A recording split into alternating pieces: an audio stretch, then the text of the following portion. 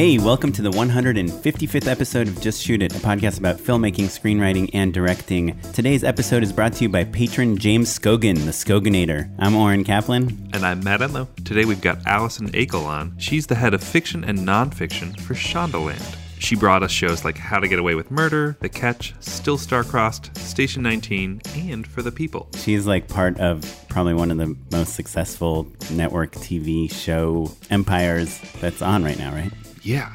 They've got a whole night, Thursday nights. She owns. She just dominates. And on top of that, to make things even more interesting, not only does she have a great history in network broadcast television, Shondaland, in case you're not up on the trades, has made a big historic shift to Netflix, and they've got a huge deal there as well. So we talk about what it is to make a Shondaland show, to be in the big leagues, and also the transition from traditional network scripted series to streaming series. And my favorite part, as usual, is when we talk about what she likes to hear in a pitch.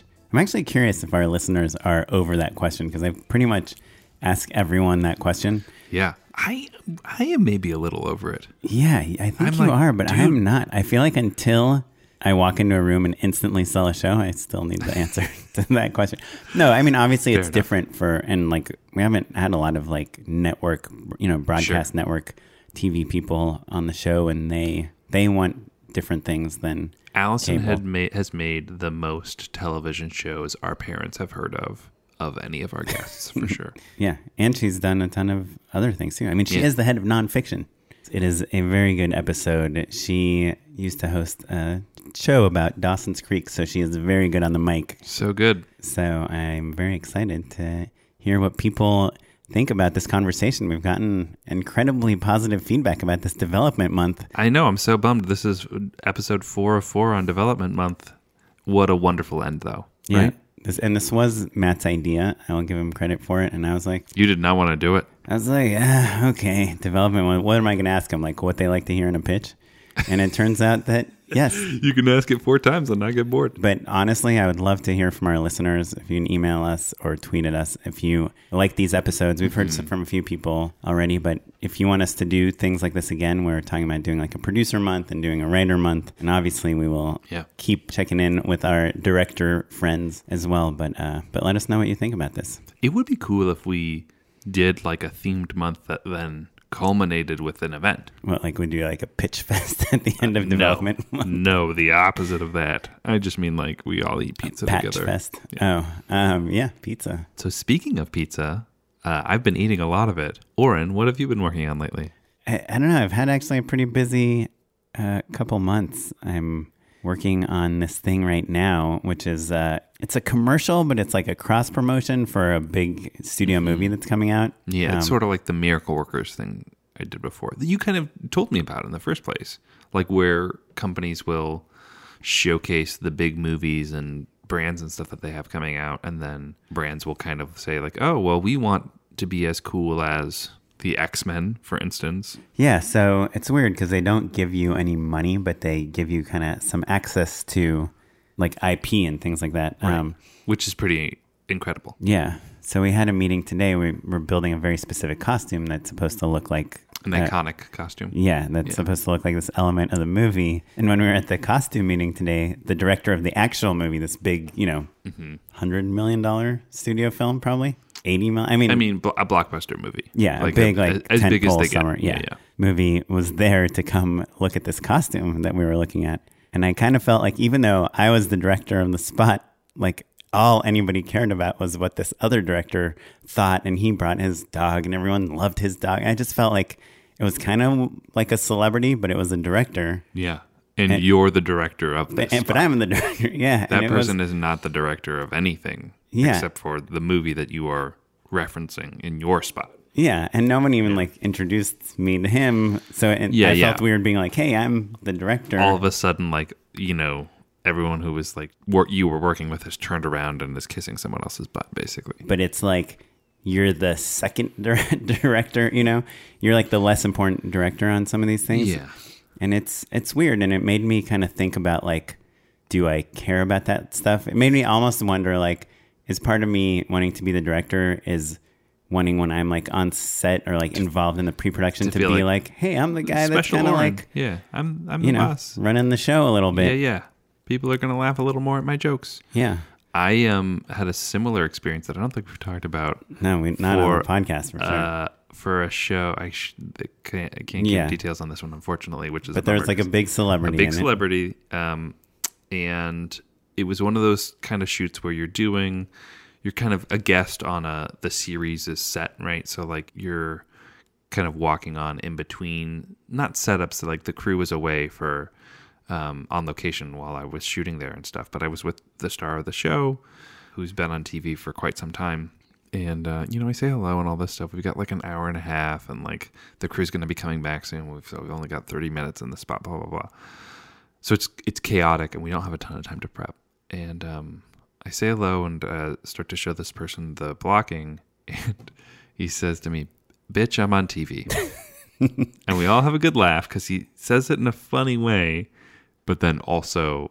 He's telling you, like, don't tell me what to do. Don't tell me what to do. I've got it. I'll show you. Even though you're the director. I'll show you what I'm going to do, and then we'll go from there. Which is so fascinating because you find a huge spread of types of talent where some people... I would say that's unexpected. That's not the norm. Also, tell you what, it threw me for a curveball. But there are people who are like, dutifully will do the job, and they're like, who are you? Why are we here? What's going on? Who aren't going to show you any respect, but you are just going to do it because their agent told them they had to or whatever. Where you feel like, interviewer number 45 at a press junket or something. Yeah. And then there are people who are like, oh, you're here to promote me. Thank you. How can I help? I want my thing to be successful. And I saw that at Comedy Central all the time. And I can say with absolute certainty that I felt like Key and Peele, those guys were so grateful and engaged and smart. And even if they didn't totally get it, they were inquisitive and learned the power of promotion while we were kind of all doing it together and were in tune with us. And you wanted to work harder for them as a result. Well, let me ask you this. If you saw Key or Peele at a coffee shop, would you walk up to them and say, what's up? I saw Keegan at a mess hall and said hello, and he was excited to see me. But that guy is, I think I've said this on the show already, but like, there's not a better person at being friendly than Keegan-Michael Key. Yeah, I have also seen him at mess hall and also said hello, and he was also excited to see me. yeah, exactly. I'm just kidding. Eye contact, firm handshake, great laugher, makes you feel incredible. Well, if you saw this other celebrity that you just worked with, this person forgot me in between blinks. Right. Well, I did stuff with Harrison Ford, with Will Arnett, with Jimmy Kimmel, with Sarah Silverman, with Jack Black, Selena Gomez. I saw Selena Gomez at like a sushi restaurant like a year after we worked together.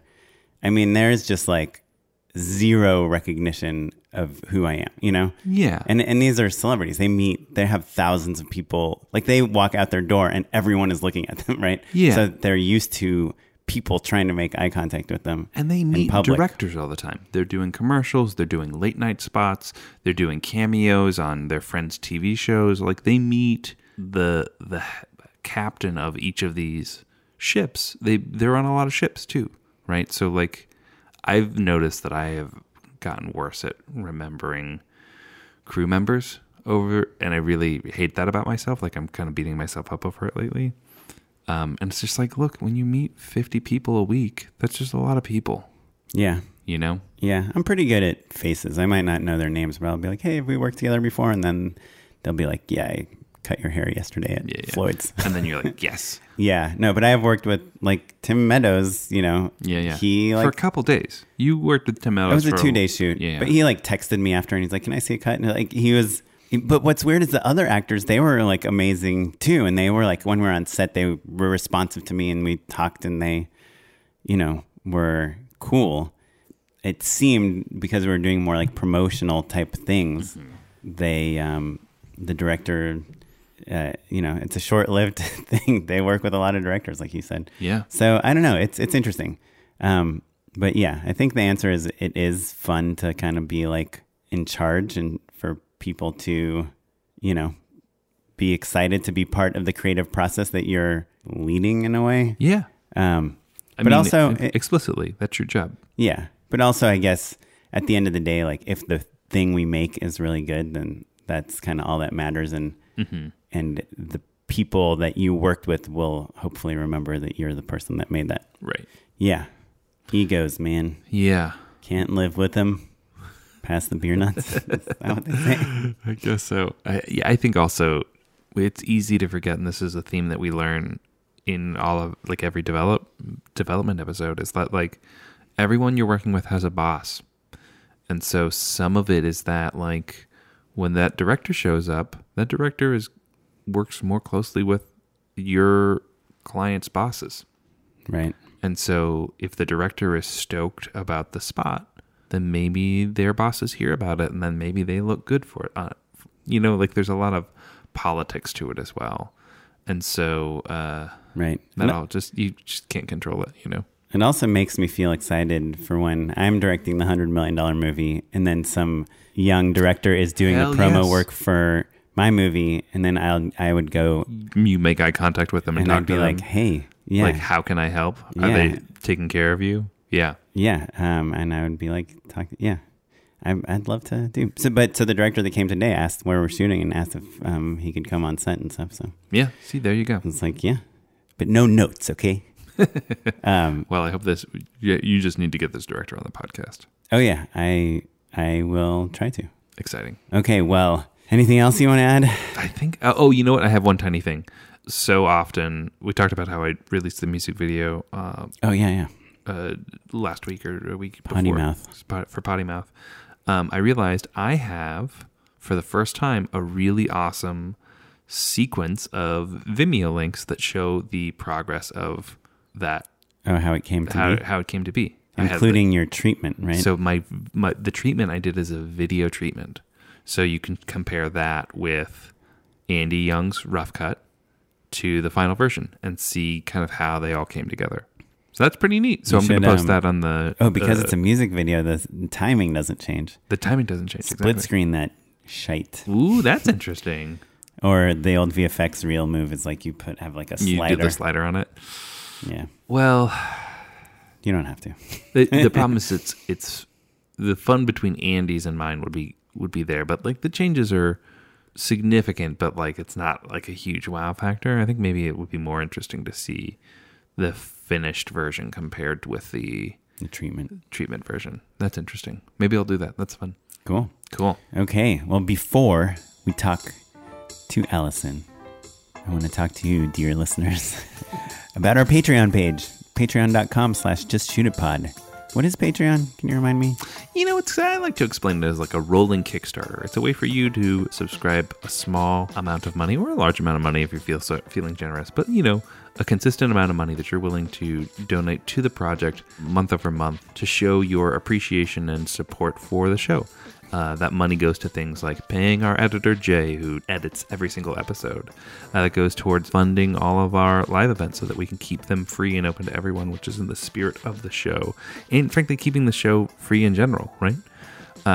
Because there's a lot of hosting fees and blah, blah, blah, blah, blah. You guys don't care. You get it. It's a lot of stuff and money and time to make the show run. And so giving us, $1 a month, that's a quarter an episode. $4 a month. No, you get the picture. Well, great. Well, without further ado, let's jump in with Alison Eakle.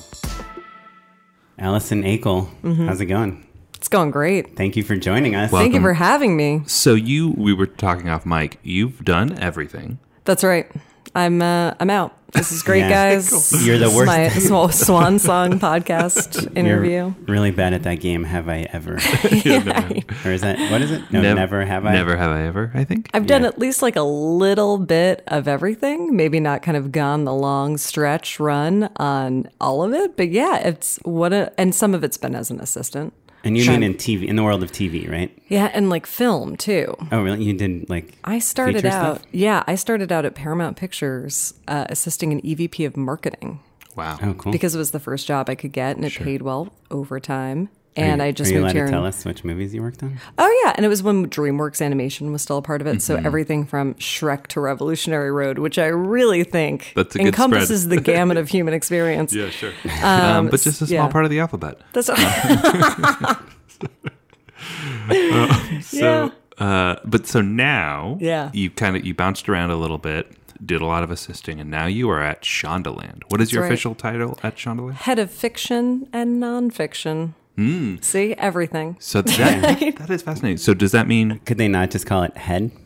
Right. Head of- So I'm head of one department. I have an awesome colleague, Sarah Fisher, who's head of production. Okay. And really, it's sort of a nice, warm, all-encompassing title for the creative development side of things.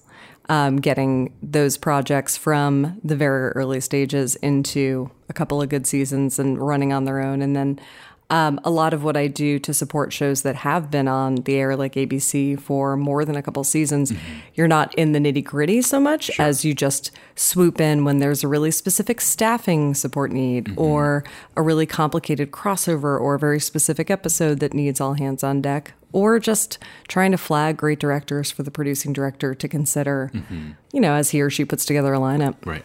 That's still quite a bit, right? Yes. and so the other thing that's interesting about Shondaland in particular is that you were doing a ton of network shows, right? Right. And then quite famously, you kind of have made a transition into a big Netflix deal. Yeah. How much can you tell us about that? I mean, there's been a lot. I think there's been a lot said about it actually out in the world. In case our listeners aren't reading the trades, what's the... Listen, out in Variety.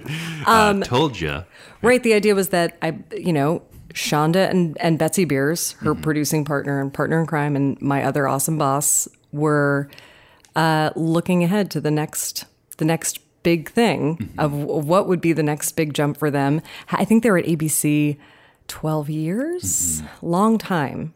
And so the Netflix opportunity came about, and I was not privy to the very early stage details of that, obviously. But we made the transition 2 summers ago, and it was as Scandal was ending. And we had our eyes open of like, oh, in this format, you can literally, truly go ahead and find out whatever story you're in love with and want to tell. And there is a format. By format of Scandal or format of Netflix? At Netflix, there is, it's a home for all kinds of storytelling, right? So suddenly it's like not just 1 hour drama. Sure. Not just ABC. Miniseries. Yeah. Right. And honestly, I think we became very known for one certain kind of show at ABC. Strong, messy, complicated female heroines. Highly rated.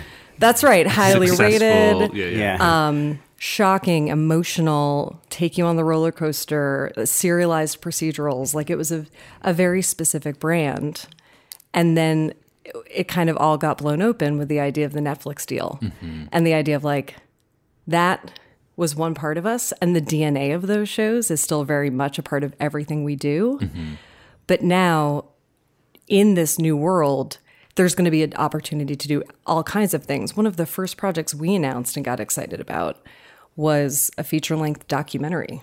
Right. I was going to say the unscripted part of your title is a little confusing, right? Sure. And I mean, there's worlds in which we may explore doing traditionally unscripted shows and doc series too down the line. But it's been really interesting kind of seeing how the brand has evolved. And I think when we announced our initial slate this past, I think it was like June or July, it was really interesting to get people's reactions. Is the documentary like how to really get away with murder? Because Exactly. I am interested. We murder people and then see if we can get away with it. It's about It's a reality competition show. Yeah, exactly. Oh, cool. Kind of some comedy. Yeah, it's very noisy. It is, it's called The Hot Chocolate Nutcracker, and it is kind of focusing on Debbie Allen's take on the Nutcracker that she has been consistently doing for going on 10 years now. And it's a look at what it is to be a dancer through that lens. Interesting. Which, cool. again, I don't know if anyone would have been like, Scandal, Hot Chocolate Nutcracker. Right. But it was all of these projects have been a great way to expand people's ideas of like, what does the Shondaland brand mean? Right. But can't you also just like fudge it a little and be like, it's about strong women, right? Well, and it's so funny because you hear that a lot now. And I'm a real sucker for a strong woman, but I think the stuff that interests us about our female characters it always goes so far beyond that, because in a weird way, it's so one note to just be like, oh, look how strong that person is. Right. I didn't mean that in terms of like, that's what it's about. It's just more in like how you rationalize that why Shondaland should make this thing. Yes. Like in the same way, like Matt and I, pitch on commercials a lot. And I'm always like, I have a kid. I could do this commercial about families, or I drive a car. I could do a car commercial. Like you always find that you have to that logical next step exactly. to lead you to what you want to make. No, and there is a very specific, as I said, a DNA to like what we do, right? It is about what is the experience of being a woman in all its shades in the world. We tend to focus our stories on the families you make, the workplace families, the friend families, the families you'd never be a family with, but for the fact you guys murdered someone together, that kind of family. Sure, of course. It's, about... I have 2 of those families. Confession. Do they know about each other? No. Oh, good. It's probably easier. It's cleaner to keep it all separate. But like the stories you feel like you never see, that is what drives us. That's still the stuff that even in this new incarnation at Netflix, playing in a slightly different field, still drives the character-based storytelling we want to do. Right. Right.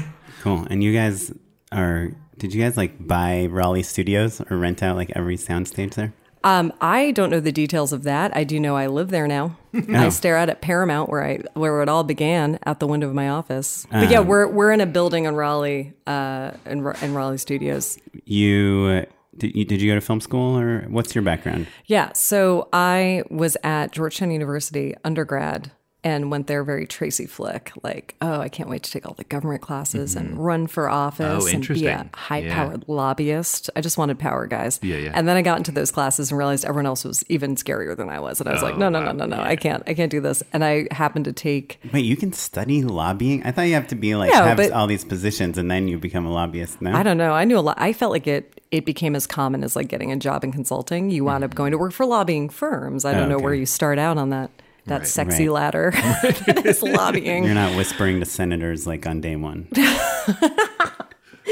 I hope it's by day 4, though. That's very intriguing. Yeah. That's a Shondaland show, just whispering at senators. Getting your power play moves in D.C. I actually, that was a big part of the fun of working on Scandal, too, is, 2 paths in a wood, man. Yeah. I definitely wanted to be a part of the D.C. scene for a while, but I wound up being there at the same time as some really exceptional people, some of whom were all mentored by this one professor, John Glavin. And it was like Jonah Nolan was like a senior when I was a freshman and had this guy and would come back and talk to us right around the time Memento was out. Mike Birbiglia, Nick Kroll, John Mulaney. They all went to school with you? Yeah, they were like a couple years older, a couple years younger. And like, and also those guys like just out of the gate were crushing, right? Were they creative writing majors? What did they probably do? like English and there was like just campus famous immediately. 100%. Yeah. And particularly there was GPIG, the Georgetown Players Improv Group, which has since changed its name, but it was like at one point I think the lineup was like Birbiglia, Mulaney, Nick Kroll, and Jacqueline Novak. So it was like, this is stellar. I found like an old pamphlet once cleaning out as I was moving. And I was like, this is crazy that this is all at the same time. And then there were also like the filmmakers, like Mike Cahill, Zalbat Mangach was my year.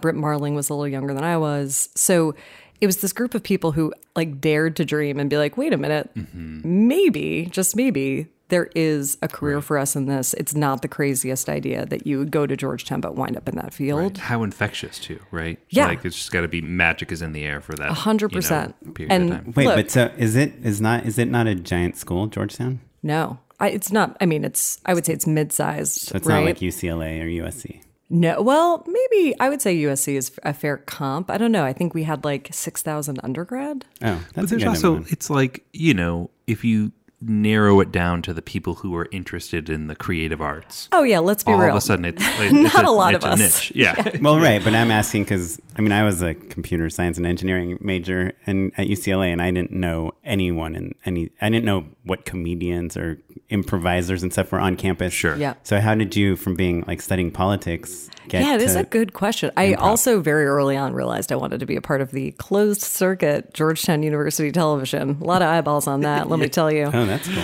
I ran Trojan Vision. I get you. Thank you. I was like, I can be a star in this very small pond. But I immediately signed up. Doing political shows? No, doing like Dawson's Creek live recap shows, like fun. Dawson's Creek would air. And then you could tune in. Talking Creek? What was it? Not Dawson's Eakle, although that was a joke on my name. But I think it was G Talk Live was the show. And it was some weird hybrid of like an 80s Donahue meets like a call-in show meets you name it. Dawson's Speak. Is that available? Can I get in my time machine and use that? And literally people would I would host that one. My friends Aaron Polkay and Brian Walsh would host other ones, but you could call in and like have a real conversation about what went down on the creek that episode, you know. Yeah. So we do that kind of stuff. Mike Cahill starred in and co-wrote and produced this a sitcom called The Wanderer. I wish I had it on tape somewhere. Sure. It was. Wait, did Mike Cahill, is he the OA? He's Another Earth. Zal and Britt are the OA. Okay. So let me bring it down a notch, guys. 9/11 happens my senior year. I basically fully freeze up. All I do is eat Oreos in my basement and watch CNN. I think we're all we're in DC. My best friend's in New York. We're like, okay. And so I put everything on pause, all those aspirations. I've been taking screenwriting classes and playwriting classes and doing GUTV and stuff. And I knew I wanted to go to film school, but I just kind of hit stop. And I did the safe thing, and I stayed in a job kind of running SAT prep company courses. Did you work for Kaplan by any chance? No, it was a very small one. Capital Educators. We taught at the school Brett Kavanaugh matriculated from. I'll give you a little idea. Yeah. The clientele sometimes we got. Copy that. Yeah. But yeah, so basically I did that for a year and then did my applications and wound up getting into UT Austin. Awesome. And I was like, when am I going to live in Texas again? I'll probably live in New York. I'll probably live in LA. I will most definitely not ever just strike out for Texas. And I'm so glad I went. It was one of the best decisions I ever made. And I did a 3-year... And that was a film program? Yeah, 3-year MFA screenwriting. Like when I went, it was an MA and became an MFA. And for those of you listening, the difference essentially is MFA becomes like a final degree. You can teach with it. Right. So it's significantly, better, helpful, right? Like totally. At least it like makes your parents feel a little bit better. Yeah. Or, you know, or you. Shoot. You're like, oh, I might work someday. Right. Feels good to put the F in that's MFA. The motherfucking arts. That's, I basically was like, this is a real plan. But the reason I really wanted to go to grad school is I saw what the classes, the actual like studying, doing the hard work at Georgetown gave me. And I was like, imagine if I have 2 to 3 years to devote to those kind of classes exclusively. And it's a state school. I was getting a fellowship. I'm like, I can maybe afford let's just take the leap and do it. But I don't recommend graduate film school to everyone, blanket statement. Like not by a long shot. Why wouldn't you recommend it? I think a lot depends on what your base level of knowledge and resources already is when you finish college. I think going to an undergraduate program at some place like USC or NYU or Florida State where you've made short films and you've worked with teams and you've made contacts, because a lot of film schools just, at least the graduate level, yes, there's the instructional work, but it's really time to create projects and meeting people that you will kind of grow up with as a class, right? And have those connections. And do you find that you're still connected to your UT classmates? Totally. Yeah. I see a lot of them on a regular basis. Not all have stayed in the industry, but a lot of them have. And in particular, my fellowship was funded by the Mishner Center, which is like an exceptional writer's workshop where you get paid to go to school. Oh, wow. What a novel concept. Don't worry, I wasn't in that. They just threw some money at me to go to RTF, radio, television, film.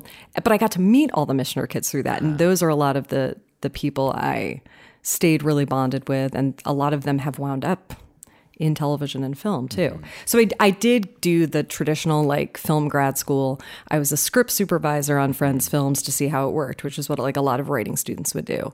I tried really hard to continue to bridge the gap between like the script. I've never heard that before. What a great idea. Wait, really? We've never heard that. Oh, I mean, we've only so done supervising. 155 episodes. So. Well, no one tells you the secret of being a script supervisor is you just hang out with the director the entire time. Yeah, and you you're have in such the a crow's tight nest. bond. Yeah. Yes. You see every decision. They depend on you in a way that's really fulfilling. You stay focused and present in a way that keeps you open to learn a lot. And like I worked on a short that went to Sundance, Maryoon and the Flying Headscarf from like 2005. Incredible. Yeah. And I had no other marketable skills to be on a film set. Right. And But then I saying, acted in some. I write. So Yes. then there you go. That's so This smart. has the word script in it. Surely we can parlay this into something, but it's a great opportunity. And you are a supervisor, regardless of what type. Thank you. Did you find it also satisfying, even if you were working on something that wasn't good? Totally. Because you would just have fun with, I mean, like, and it's so funny. This is what I always say. Being a producer on a student film, I don't know if this has been covered as well. It's like, can you get free pizza? Right. So it's, can you generate free food? But learning kind of, watching all these people pull together something out of thin air, no matter what the outcome. I co-wrote shorts that were then with a director, a friend of mine, who's now out here too. And yeah, would I say that every piece of it came out exactly as I imagined, or I'm a genius writer? And it was no, but that's a learning experience in and of itself. That's what film school is for. Yeah. Yeah. It's getting out there and doing it. And then I graduated 2006, moved back to New York for 2 hot seconds because my best friend was finishing Columbia MFA film school. And then she and her boyfriend and I and all of his friends, like big group of people, just migrated here from like October of 2007 or 2006 to January of 2007. Cool. Well, let me jump back to a little closer to present, but on the same note. I'm going to step it out. Let's do year by year. Okay, so assistant job. Oh, Yeah. Marketing was first, right? And Yeah. then, Then- You Yeah. went back home for 2 months. To the Jersey Shore.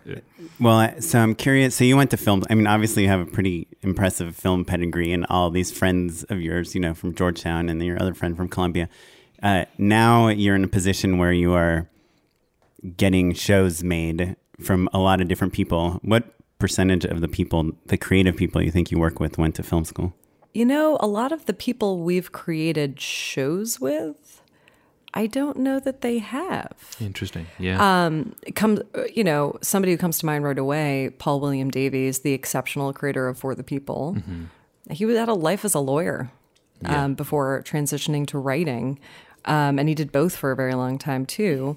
And it makes sense. I do know he did it for quite a few years. That's why I try to encourage people that it's not, I always say this, there's no shame in being a 30-something assistant or making that jump, because there's no like set timeline out here. Right. There's no rule. Right. That's really great advice too, because I feel like it's easy to look at other assistants or people in the mailroom and like, those are hard jobs. They're long hours, and like there are a lot of young people in those positions. So it's easy to, Hollywood is filled with like pitfalls of like comparing yourself to other people that are always going to cause problems for you. But it's especially easy to do that. I answered phones until 6 years ago. Yeah, there you go. I mean, that's just the truth of it, right? Right, but yeah, I guess even like I'm curious, like UT, and I'm old. UTA. You're not real that old, guys. Sorry. Even like at UTA or UT Austin, not the agency. I'm curious, like, was there anyone in their 40s, like in your graduate program? Oh yeah. Yeah. Weirdly enough too, in the kind of film theory program, there would be people who were later in life too, but absolutely. You would, especially international students who would come over in their 30s and 40s to begin a program, changing career, changing the country they lived in. So yeah, it's, I wouldn't say much older than probably like 40, but I would say there was a range up to that at school. Right. Yeah. So I feel like some of our listeners might be listening and they're like, wow, from day one, she knew what she wanted to do, and she was hanging out with these celebrity, people that end up being celebrities. And here I am, a TV writer. Wait a minute, I'm not a writer. Right? Yeah, like that's the a great point. thing. I made a change too. I hear a lot of pivoting in this story. Actually, big time. Right? Yeah. I think what I realized when I moved out here is I had a job that was like 8 a.m. to 8 p.m. It just required a lot of focus and energy, and I was not writing all the time on my off time. And I met people who would get up at 6 a.m. before their job in print journalism just to write their passion project. And I'm like, I guess that's not me.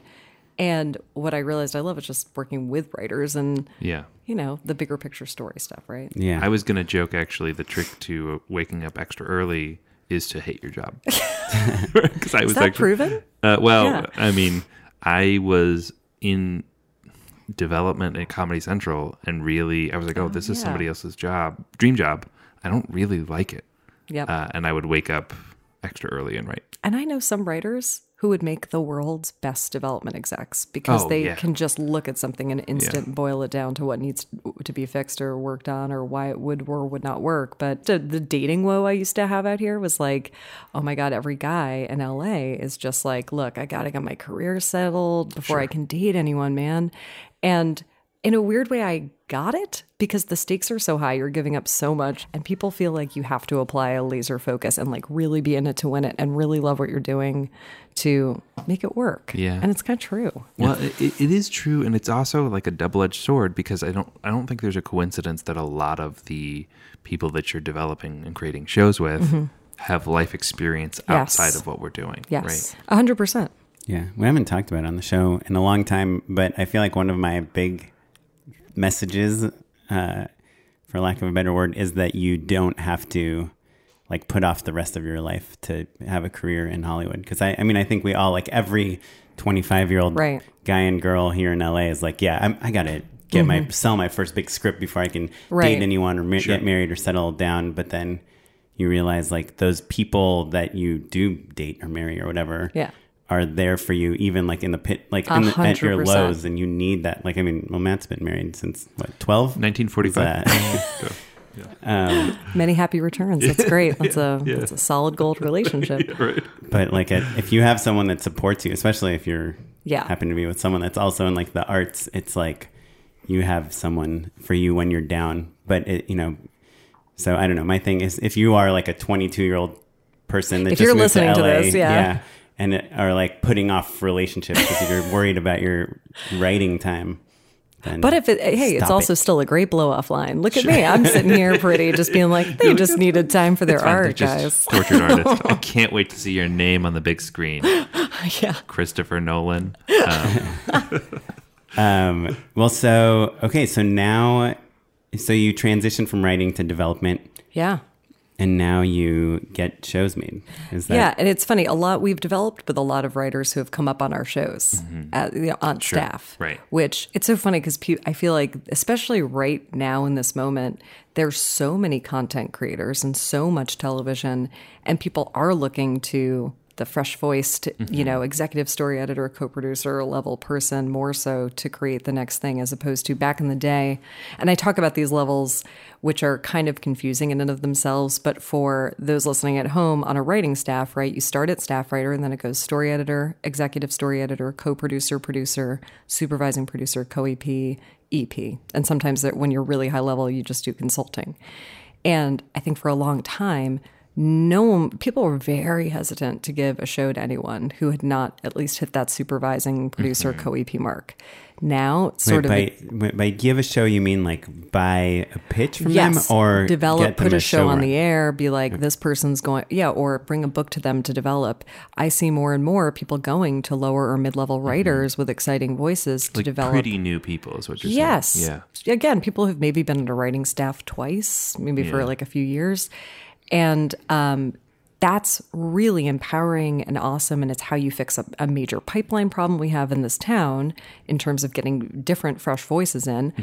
But I always say to people, like, I wouldn't wish being a showrunner on my worst enemy sometimes, because really having a show that is yours on the air is a tremendous amount of juggling and work and emotional stress and it's so nonstop, and I don't think anyone can understand till they're in it. And having watched people go through years on our shows and then get those opportunities, I'm like, I want everyone to be able to have that preparedness, because it's crazy. Yeah, you have to get higher up to really understand.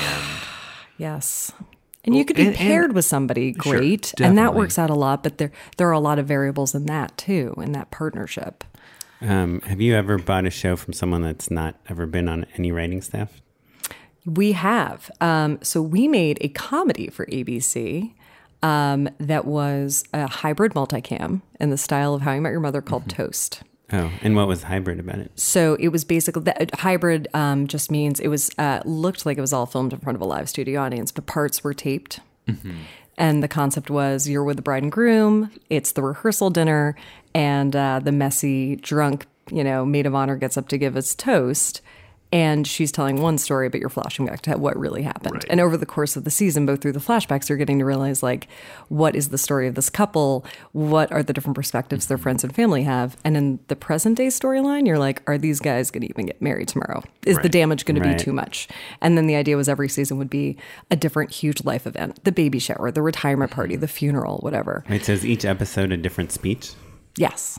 Oh, that's cool. Like one of those rehearsal dinners that gets out of control where everyone's like, no, give me the mic. I got something to say. And just goes on for 3 hours, which can be joyous and amazing. That scene from Bridesmaids. Oh, yeah. Where they're just talking for just like an grab hour. the mic back. Can I grab the mic back? Yeah. But that was based on an idea Scott Foley and Greg Grunberg had years ago on the set of Felicity. And Scott Foley was just an actor at the time. Yes. And had done some directing too. He's a great director. And he came in and he was like, I'm going to write this. And we sold it to ABC. And he wrote it. And we paired him with an established guy who had done this before, a great guy, Greg Mettler. And we taped the pilot. It did not ultimately go to series. And look, that's the example of the famous actor from one of our shows. But for every one of those, there are also, we're developing a half hour with an amazing improv comedian actress who wrote an amazing spec and had a pretty fleshed out Bible. And we are moving that forward to series at Netflix. So, and how did she get to you? I'm going to curse. Are you guys ready for this? No, I'm ready. Hold on. Tell me when you're done cursing. Yeah, I know, right? Cover my ears. Kids and dogs out of the room. Yeah. It was just a sample brought to me. Her name's Jill Alexander. And yes. You know her. Yeah, she has the same commercial agent as my wife. she's in a lot of amazing commercials. Yeah. Yes, now blonde. She lives. Oh, I've seen her all around. Yeah, she's around. My wife's an actor and a redhead. So. Oh yeah, she's the other one, but she's on Silicon Valley too. Yes, exactly. She's got as a the great long-suffering assistant Patrice. Yeah. And I'd read a piece of hers that I also really wanted to make called "Tight Pussy," which is I know that title, huh? Sure, pretty. She does not hold back. Greedy cat. Right. Stingy feline. You're saying about noisy pilots. Yeah, it was noisy, and it really hit all my sweet spots. I live across from like an exclusive daycare in Silver Lake called Camelot Kids. Yeah, sure. We did not even try to get it. It's like run by an Australian supermodel. Really? And that was part of the setting of the show, and the other part was like about a band like L7 or Veruca Salt who broke up years ago over a guy. But now their kids are in nursery school together, and oh my God, holy shit, should we tour? And also, we're now in our 40s, and like, what does it all mean? And like, what is it to be, like the idea of how you behaved back then? And right. Because also, I'm not going to lie, there was a year where all I saw were 90s reunions, whether it was like Breeders, Ted Leo, Sebado, like any, what was it, That Dog? Oh, NKOTB. Yeah, Step by Step. They're touring right now. Are they seriously? Yeah. I saw them on the Jenny McCarthy New Year's Eve shit show. Oh, boy. I was like, it is raining in Times Square and all bets are off. But yeah, so it hit all my sweets. I was like, I love this person. I love their voice. And then the next spec she wrote was Sunshine Scouts, which is the one we're making. Wow. Oh, cool. So in between though, was it like, oh, I love this, we can't make this, and then she sent you the next thing? Yes. Yeah. See, because that's an important lesson as well, right? Yep. Because it would be easy to be like, it's not also that into me. It's one of the like classic, and Jill's an amazing writer, and it's that classic thing of like, don't make when you're really going all out, and you're like, here is the script that is going to be my calling card. This is my take it or leave it. This is me. Welcome to it. I think Carrie had spoken to this on her episode, but it's like, do not write the safe thing. Do not write the thing you think will sell. Right. Because it's just the tip of the iceberg. Right. And what if she would have sent a script that wasn't good first and then sent Tight Cat? Can I tell you script? what makes you uncomfortable with that P word? The thing, I think about this a lot. Because I will read a script by somebody and just feel like either it's a little green or I don't know exactly what to do with it. I'm one of those people who hate to just have a general meeting with somebody and not know any kind of idea of what I might do with them, it feels like a waste of time for both of us, because I want to bring you in when I know I can also then champion you in a month or two for a specific staffing thing or a piece of development. But sometimes I'll just be so obsessed with the sample. I'll be like, I don't know what to do, but get in here. We got to meet. But I do always say when I read something I don't love the first time, I say, look, good writer, this is not the one for us. Happy to read a second, because you never know. You just never know if that person was writing something their manager told them to write, or that like was something really close to and personal to them, which is such a great thing, but also sometimes can be a really hard undoing in your first sample to write that super personal thing. Right. Your SMILF. Yeah. And so that's why I'm always like, much to the detriment of like goodbye time, I'll always read that second thing. Right. Cool. Well, good on you. Or I'll have an amazing person on my team at least start it and tell me it's not also bad. Good. Yeah. Don't worry. So you meet with writers that seem to have potential. Do you ever see like a short film or meet with directors or absolutely anything like that? Yeah, because, and it's interesting because a lot of the times if you have a short film that again is that like, here's my stamp on the industry, here's what I want at my voice, it can sometimes be easier for me to get excited to try to sell you at least for like an episodic slot than if you have done 2 episodes of a show I have never seen on like BET or Lifetime or like that sometimes is a more powerful. Or Go 90. What if you've done 12 episodes on Go 90? Well, if you have 12 episodes from Go 90, the beauty is you can just send it to me and I can watch that. But you know what I mean? Like, it's like, oh, they directed an episode of NCIS New Orleans 2 years ago. I don't know. Right. I'll never, or I'll watch it and I'll be like, this is really well done, but it doesn't speak to what I need for my show right now. But sometimes when a great short's just a great short, you're like, get in here. We'll figure it out. Right. Especially, I think there's something nice about it being wholly digestible as well. Yes. Right? Like we were joking, we both have Go 90 series. You're not going to watch all 8 or 12 episodes of our series. Yeah, that would be like 120 insane. minutes worth of. You don't know? With the same credit sequence. I'll never forget. 4-minute credit sequence. I'll never forget when somebody sent me High Maintenance on Vimeo. I watched every single... You mean the best web show of all time? Listen, that whole thing? I don't know. Maybe it's on HBO. I remember telling every agent I knew, I'm like, you got to sign these people. And they're like, what? I genuinely always ask when people bring up High Maintenance what your second favorite web show is. That would be the, oh my God, Burning Love. Burning Love. That's a good reference. Easy. That's a good one. Yeah. What's your second the one full of favorite, famous Matt? people. Drunk History? Broad City? Yeah. Those shows I didn't watch, but Actually, I know were web I have shows one first. too that was a little known one that we loved so much we wound up developing with both of the creators, Alan, Rachel, and Patrick Carlisle's Couple Time. I do know that show. Tiny little moments and snippets of the weird shit couples do when no one's watching. Show, right? Yes, exactly. And Yeah. so off of that, we wound up developing a show when I was at Ellen's company with them for Fox. Oh, wow. So that would be up there in my top 3 for sure. My line of questioning now is mining your knowledge for how our listeners could eventually sell a show to Shondaland. So how do you find these short Warren, films? you don't listen to this show. Well, I am like the prototypical listener of the show, and Inquiring minds want to know. Sometimes accidentally, like I subscribe to our show for the numbers to double the listenership, and I sometimes accidentally it starts playing on my iPhone because I listen to a lot of podcasts. Good. Anyway, sorry.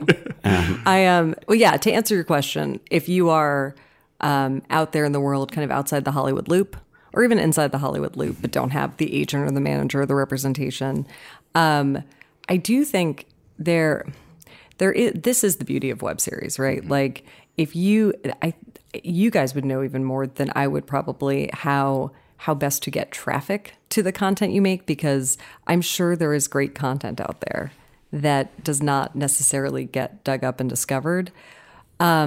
I think for us, and in terms of our bandwidth and our slate at Netflix, I'm going to be incredibly real and just say, we're not allowed to like get material in from people who are not being brought in by agents and lawyers and managers and things like that. But also, I think the closest thing to kind of finding someone where it might be the bones of a show, even if it was not the traditional way I found them, is actually kind of stand-up improv, UCB, like somebody kind of making very clear they have a voice and identity in a story that could become something bigger. That might be one, regardless of if you have reps, if you're out there telling your story to storytellers event. Around the Moth Radio Hour. Yes, that's just a me thing, because for me, it really starts with the story. And sometimes that's in a form of a short. But if I'm not getting to every film festival, or if I'm not, like searching the web. You're not, right? Like no one can make it to every film. Not with the volume of work. Now, especially some of the younger since people. You have a million other things going on at the same time. Well, I'm head of fiction and nonfiction, you guys. Right. It's not just reality. Heavy is the head. It's surreality. That's right. Now, I do have amazing, young, awesome millennials throughout my office, on my team, outside of my team. They're watching constantly. 6 things at once. Yeah. Oh, yeah. And they're so you don't mind working with millennials? You're totally cool with that? I love them. These young people are great about these young people. I sound 70. They are great about making sure we use Slack, which is a great secure. That's not my unpaid endorsement, by the way, so that doesn't count. But it is a great way to share information with each other. And we have whole channels that are just like for very specific, share this great thing you saw or a totally random funny thing you saw. It's a lot of how we discover that pulse. If you're really talking about like, oh, I'm going to go out of my way and hunt someone down to develop something around their work, it usually is more a human telling a story through writing or through performance. Right. And what I'm hearing is, because we were talking a little bit before with Carrie about access, right? And like, I think the thing that we're really honing in on is visibility, right? So you're saying whether it's, something where like something is getting buzz online or you're seeing them on stage, right?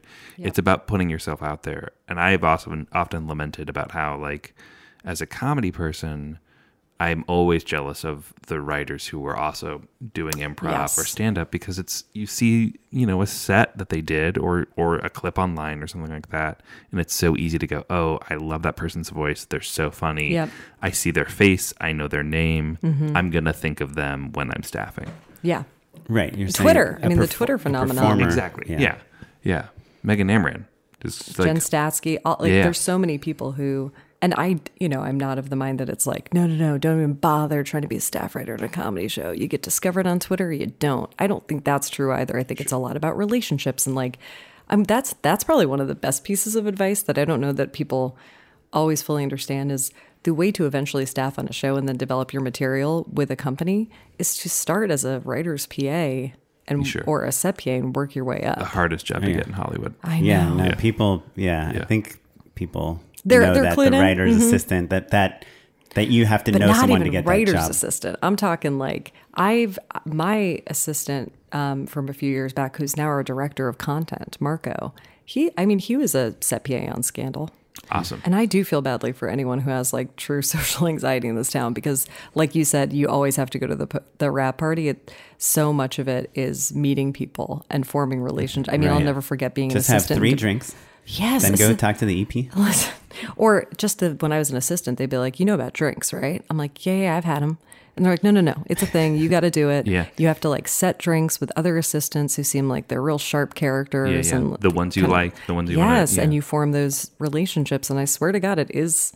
when they say Hollywood's, who you know, that sounds shitty in some ways, but it is just who you have relationships with, who you've been in the trenches with. Right. We had an episode where it's basically me asking Matt, like, what drinks is. Yeah, I remember as an intern being like, what is drinks? What are you talking about? And I was interning for like a real schmoozy producer. Who I don't think ended up making much. But he had that. He was enjoying the lot gig. Basically, he was just like he'd just gotten his deal set up and was like in New York half the time. Oh, sure. Yeah, that's what you do. Well, I feel like a lot of our show is about, and questions we get a lot about are like the gatekeepers, of Hollywood. And I think we kind of think of it as a dirty word because it seems like some random person is just deciding whether they like you or not, like a bouncer at a club, right? That they look at you and decide if you get let in or not. But it really, that's why I'm asking all these questions. Like if your short film is a Vimeo staff pick, what are the odds that someone like you would see it and call them in? And so, but I think kind of what we're getting from you is obviously there's no one way, but just like put yourself out there, make things. I gotta say, be here. Like there is Be here in LA. Yes, especially for the TV. I mean, I left Austin, and let me be real, I left right before Friday Night Lights, the series, picked up production. And I'll never forget someone saying, you know, Alison, they're making a series based on that movie, Friday Night Lights. You should stick around and like try to work on it. I'm like, nah, man, I got bigger things. Come here, New York. Come here, LA. You were leaving Austin when it was good, too. I know. It's so like small still. And you know, one of my favorite shows of all time. No big deal. Opportunity missed. But for some reason, I was just like, if I don't go now, I'll get so comfortable here and I'll never leave. And I knew that. And hey, I had a detour in New York, which was not the answer ultimately either. Right.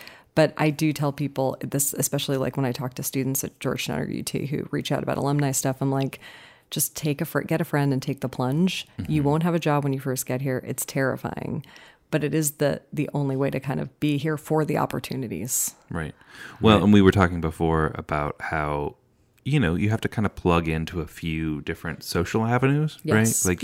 Like you go to different to barbecues and events and like kickball leagues and like the totally random bar things. trivia. Yeah. Well, I asked this. I think I've asked this probably of all our development people, but a lot of people in general. Just to finish things up, what when you are hearing a pitch for a show or seeing someone, what it makes it good and what makes it bad? I know it's a real vague, general, open-ended question, but you've covered a lot of what you like. But is there anything else that you can kind of? And I wish I knew what everyone else said, so I don't repeat to get. But I think the kiss of death for a bad pitch, is a cobbled together mosaic of things you've seen from other places, right? The idea that like the pitches that are kind of more fear-based and thinking, well, I better reference things this person will understand or have characters that we all know as archetypes or else it won't be clear. I think the more general it is, the more confusing it is usually, and the more specific you get when you pitch and the more precise and the more unique and true to what you really see the vision being. Don't be afraid of it being weird or kind of tricky to wrap your head around. That's what I respond to. Because even if the first 20 minutes makes a lot of sense and you totally lose me in the last 10. I'm so riveted by that first 20 that I want to know more. And then we can get to the place of me asking you questions. I also think, length. I've been I've been in some pitches where it's 40 minutes gone by of them talking and spittle is forming and they're dying and I'm dying. And I'm like, I just want this to be over for you. And it's not often, but that I think you really do practice that shit. Like have a friend you trust, sit down, time it out, do it again. Like it is an art. It sucks that this is a part of life as a writer when it's so antithetical to what you do. It's a cruel joke, but that's the rule of the game, basically. Right? And the best pitches are when you've like made a 20-minute film to accompany them. When you have like a PowerPoint. I think the best pitches are just the ones you're being sarcastic, just so to be clear, sorry. I know my sarcasm does not travel as well when you can't see my face, but I do think always what makes a great pitch is when you sit back and think, how am I going to tell this story? How am I going to get them excited? Think about what got you excited. And what every time you tell your friend in passing about the pitch or when you call your mom and tell her what you're working on or whatever, what's the thing you guys can't actually stop talking about? Like what thing at the core is that kernel that makes everyone want to tell their stories too? That is a perfect pitch. It's the pitch where at the end, no one wants to leave the room because they're still telling stories and experiences. They want you to know that they've lived something like this. They want to ask questions.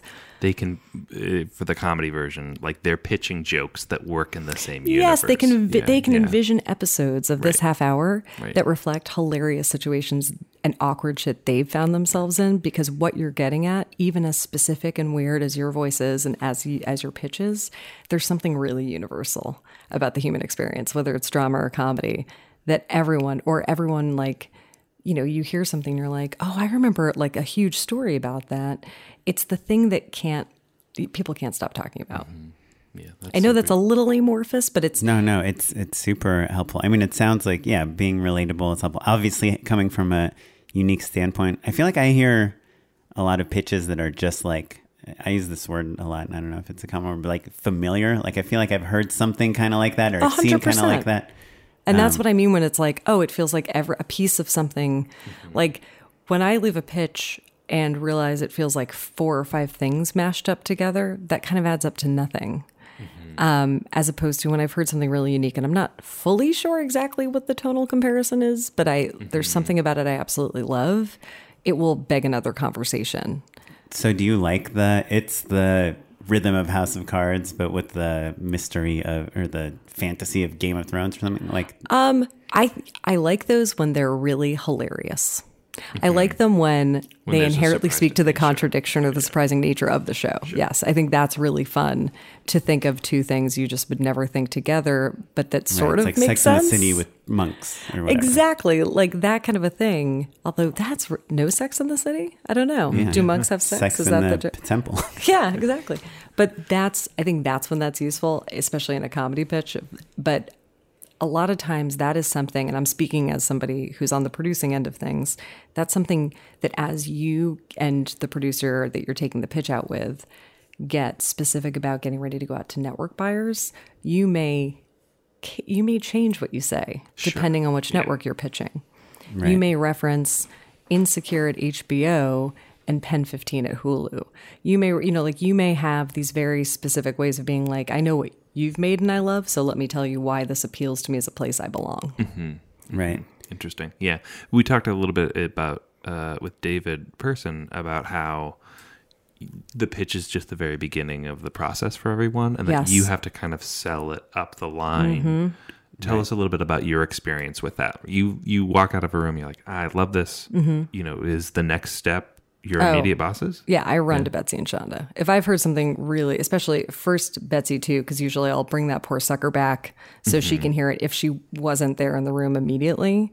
And that's when we will go into Shonda and get so excited. And look, I guess fundamentally that question you asked me about like what makes a good pitch, I leave that room and I know exactly what I'm going to say to Betsy and Shonda to tell them that this is something worth us pursuing. Mm-hmm. It's very crystallized in my mind.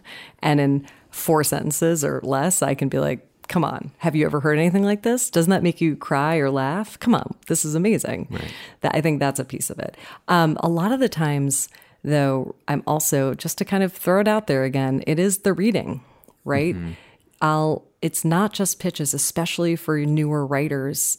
It is more effective, at least for me, especially when I'm not just going to Netflix to make a pilot. It's series-based model. Yeah. You just have to jump off the deep end, right? Yes, I need to see that on the page. I need to trust you. I need to know that you've got this and that context and that level. And then that's really easy to run screaming like, I found this great script, tight pussy, which I definitely did. Sure. I think that there's something interesting to think about just in terms of context, because we were talking about, the ways... that you're a gatekeeper, quote unquote, mm-hmm. right? And I think it's interesting to think about the fact that you are kind of at the top of the game, right? Like Shondaland there's a night. Do you know what I mean? And so... Thursdays, #TGIT, 8 to 11 p.m. on ABC. Yeah. So to that end, I think that like the level of the pedigree of the writers that are coming in is much more filtered than I think. They're kind of like a entry level sort of world of like smaller cable shows and like a true TV show.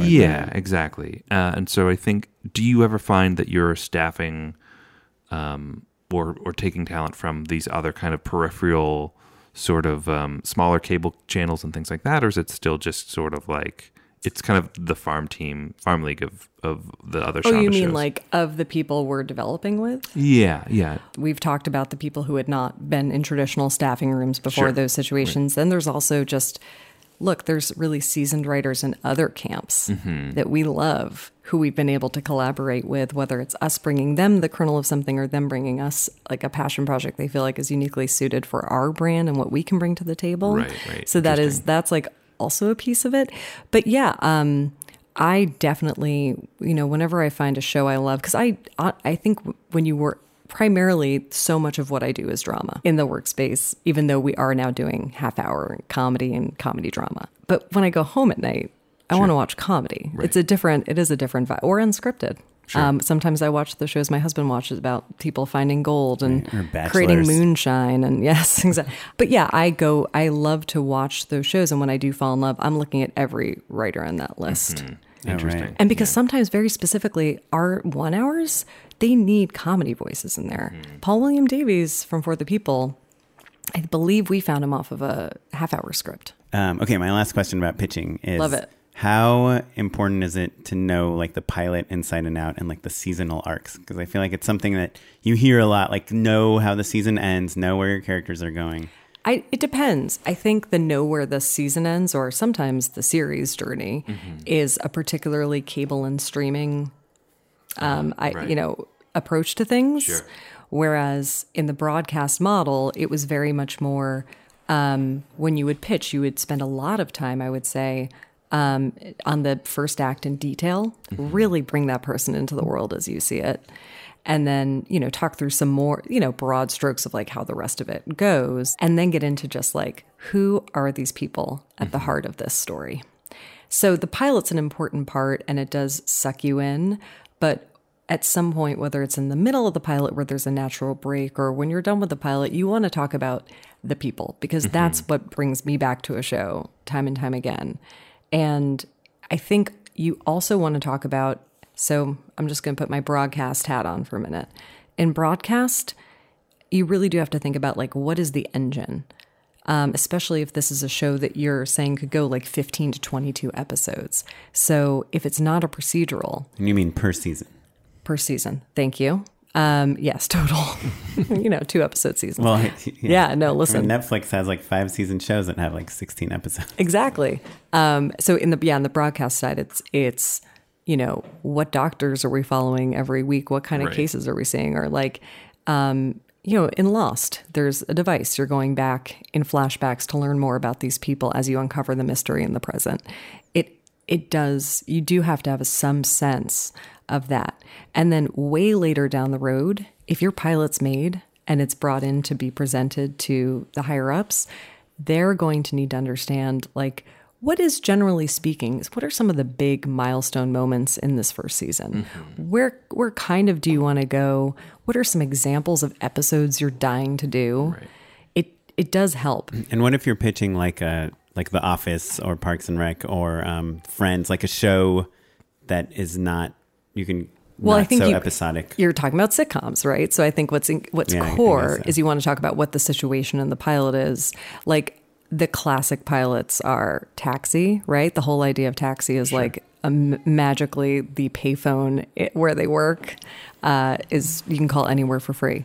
And so you learn about all your important characters by who they choose to call. And then it evolves into a storyline where a guy rushes to an airport to see his daughter before she goes to study abroad, and it's moving. Cheers, right? There is that premise to it of like Diane, the outsider. She's just waiting for her fiance to get the ring he's going to propose to her with.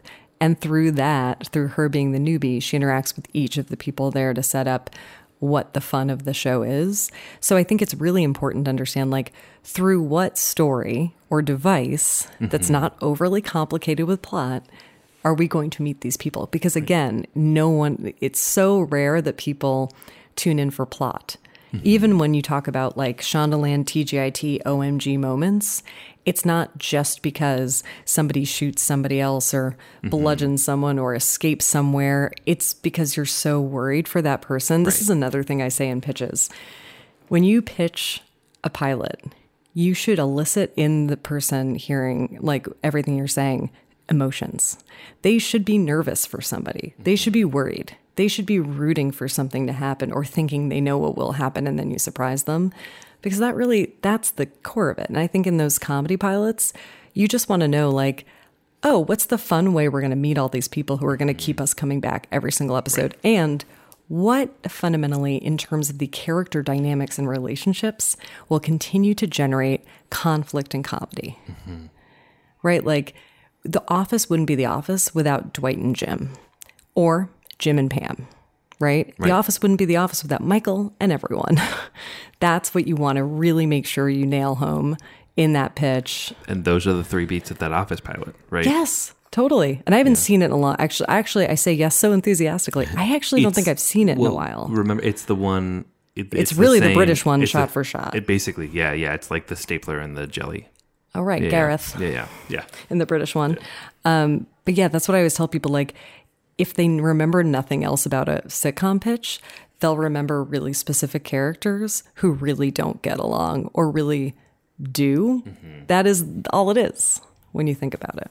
Right. Drama's more complicated. Yeah. Got to keep them on the edge of their seat. At that end of Act 1 and the end of the episode, they got to be like, wait, what? How do you get away with murder? Well, awesome. Well, thanks so much for I love being coming. on here. I hope it was helpful. And Wonderful. So great. you know what? I think I've learned something on this podcast. I feel like, why am I not just kind of once in a while still checking out the Funny or Die or the, Staff picks are the way to go, I think. Vimeo staff Yeah. picks.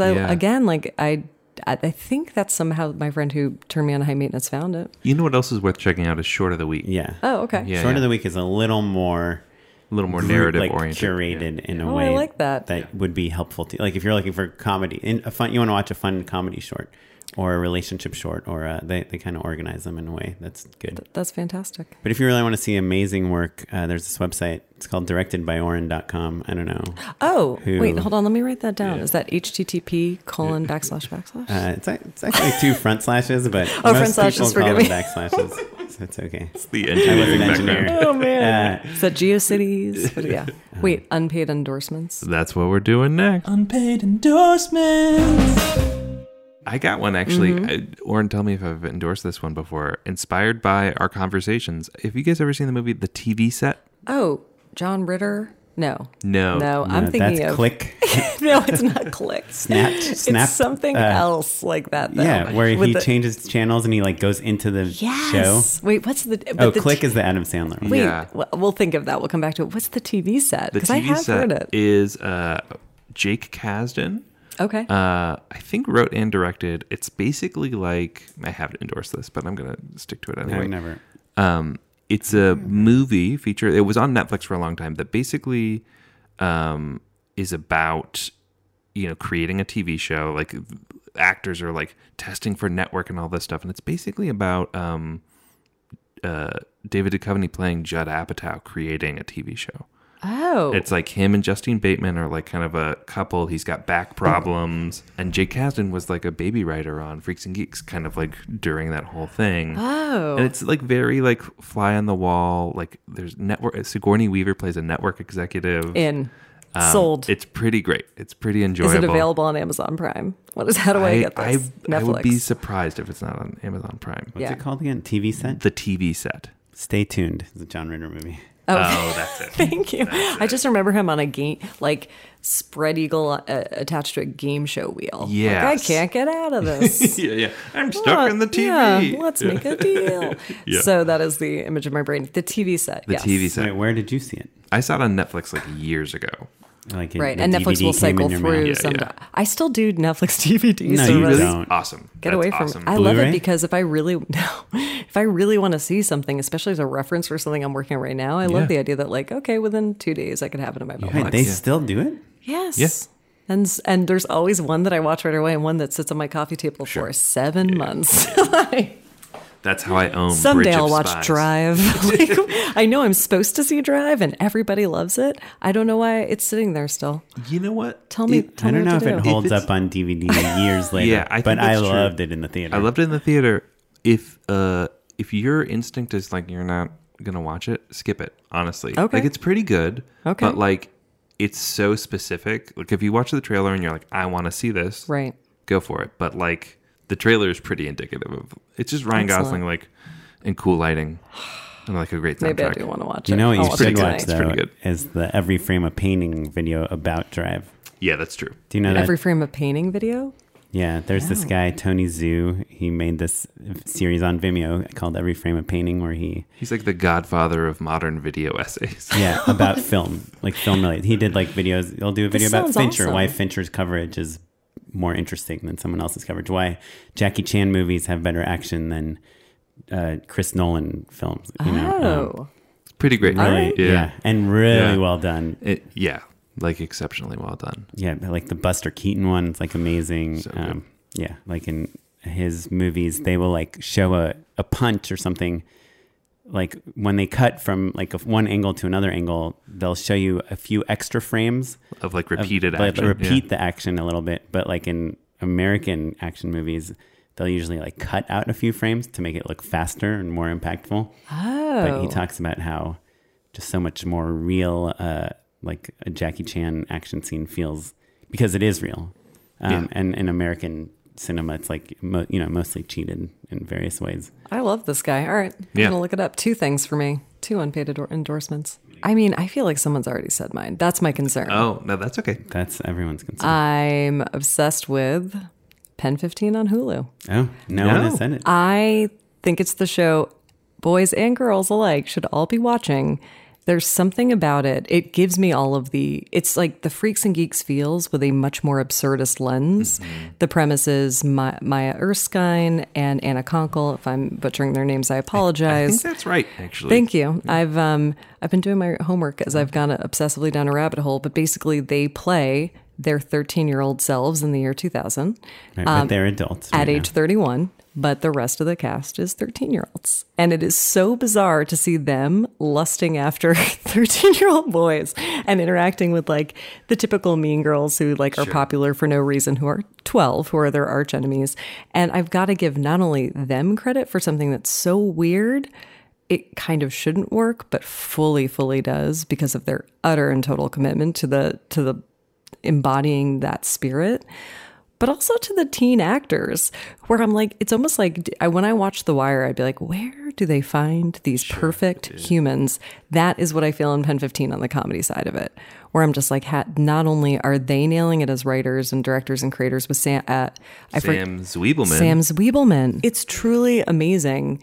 In that it can make you guffaw with laughter and also feel like you've been punched in the gut. I treat it like a horror series. Most of the time I watch it, I spend saying out loud, "Oh my God, no, I can't watch."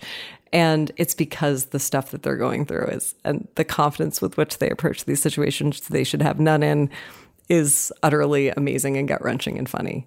I love it so much. I'll check it out. I heard them, they were on The Frame or something recently, and they talked about how they have to interact with these actors and what they tell them before they do the scenes with them. Like, hey, I'm going to be really weird, but that they're just like really, that all these young actors are really amazing. And the soundtrack's fantastic and spot on too. Yeah. Every once in a while, it's just like, here comes the Lifehouse that really takes you back. And it's not even like I was that age. I'm older than they are. So it's not even that specificity of the nostalgia so much as just like you realize, again, there are these universal truths about what it is to be 13. I think there's also something about like music not being quite so fragmented.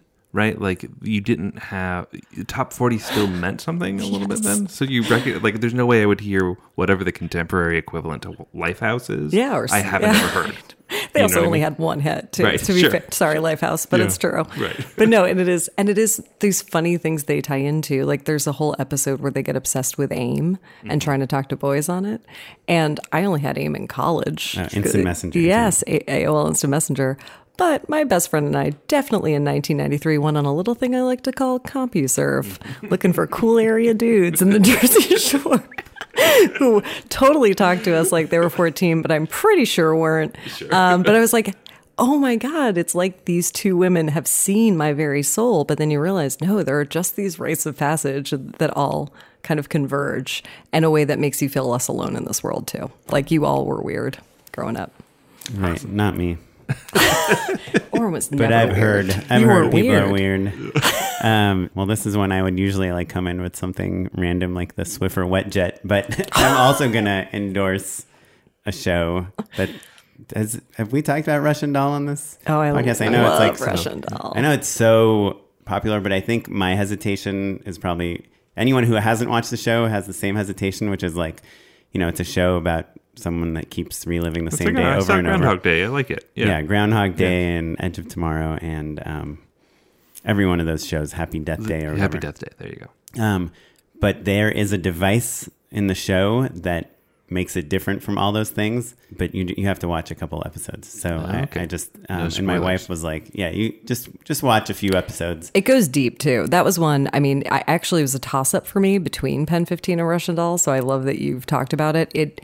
I've never had a reaction to a show quite like it's one of those in terms of like totally kind of living the human spectrum of emotion over the course of a series, not just in one episode, but it was this gradual existential craziness that the show goes in. Again, you can't talk about the details. But kind of some of the best cliffhangers I've seen in a long time. Yes. And it's 8 half-hour episodes, and I watched 6 of them one night after my wife went to sleep. Right. And Natasha Lyonne is incredible, and she directed the finale, And she wrote, and with Leslie Headland, and I mean, like, they're all fantastic. Everyone involved, and the art direction and wardrobe and styling and like lighting, everything is like really. There's excellent. an awesome cat actor in it. He's so good. You guys keep an eye on this guy. Good to know. I do some cat food commercials from time to time. Yeah, Matt's a cat expert. This guy has got it. He's New York based. Okay. Maybe he'd work as a local. I don't work with New York cats.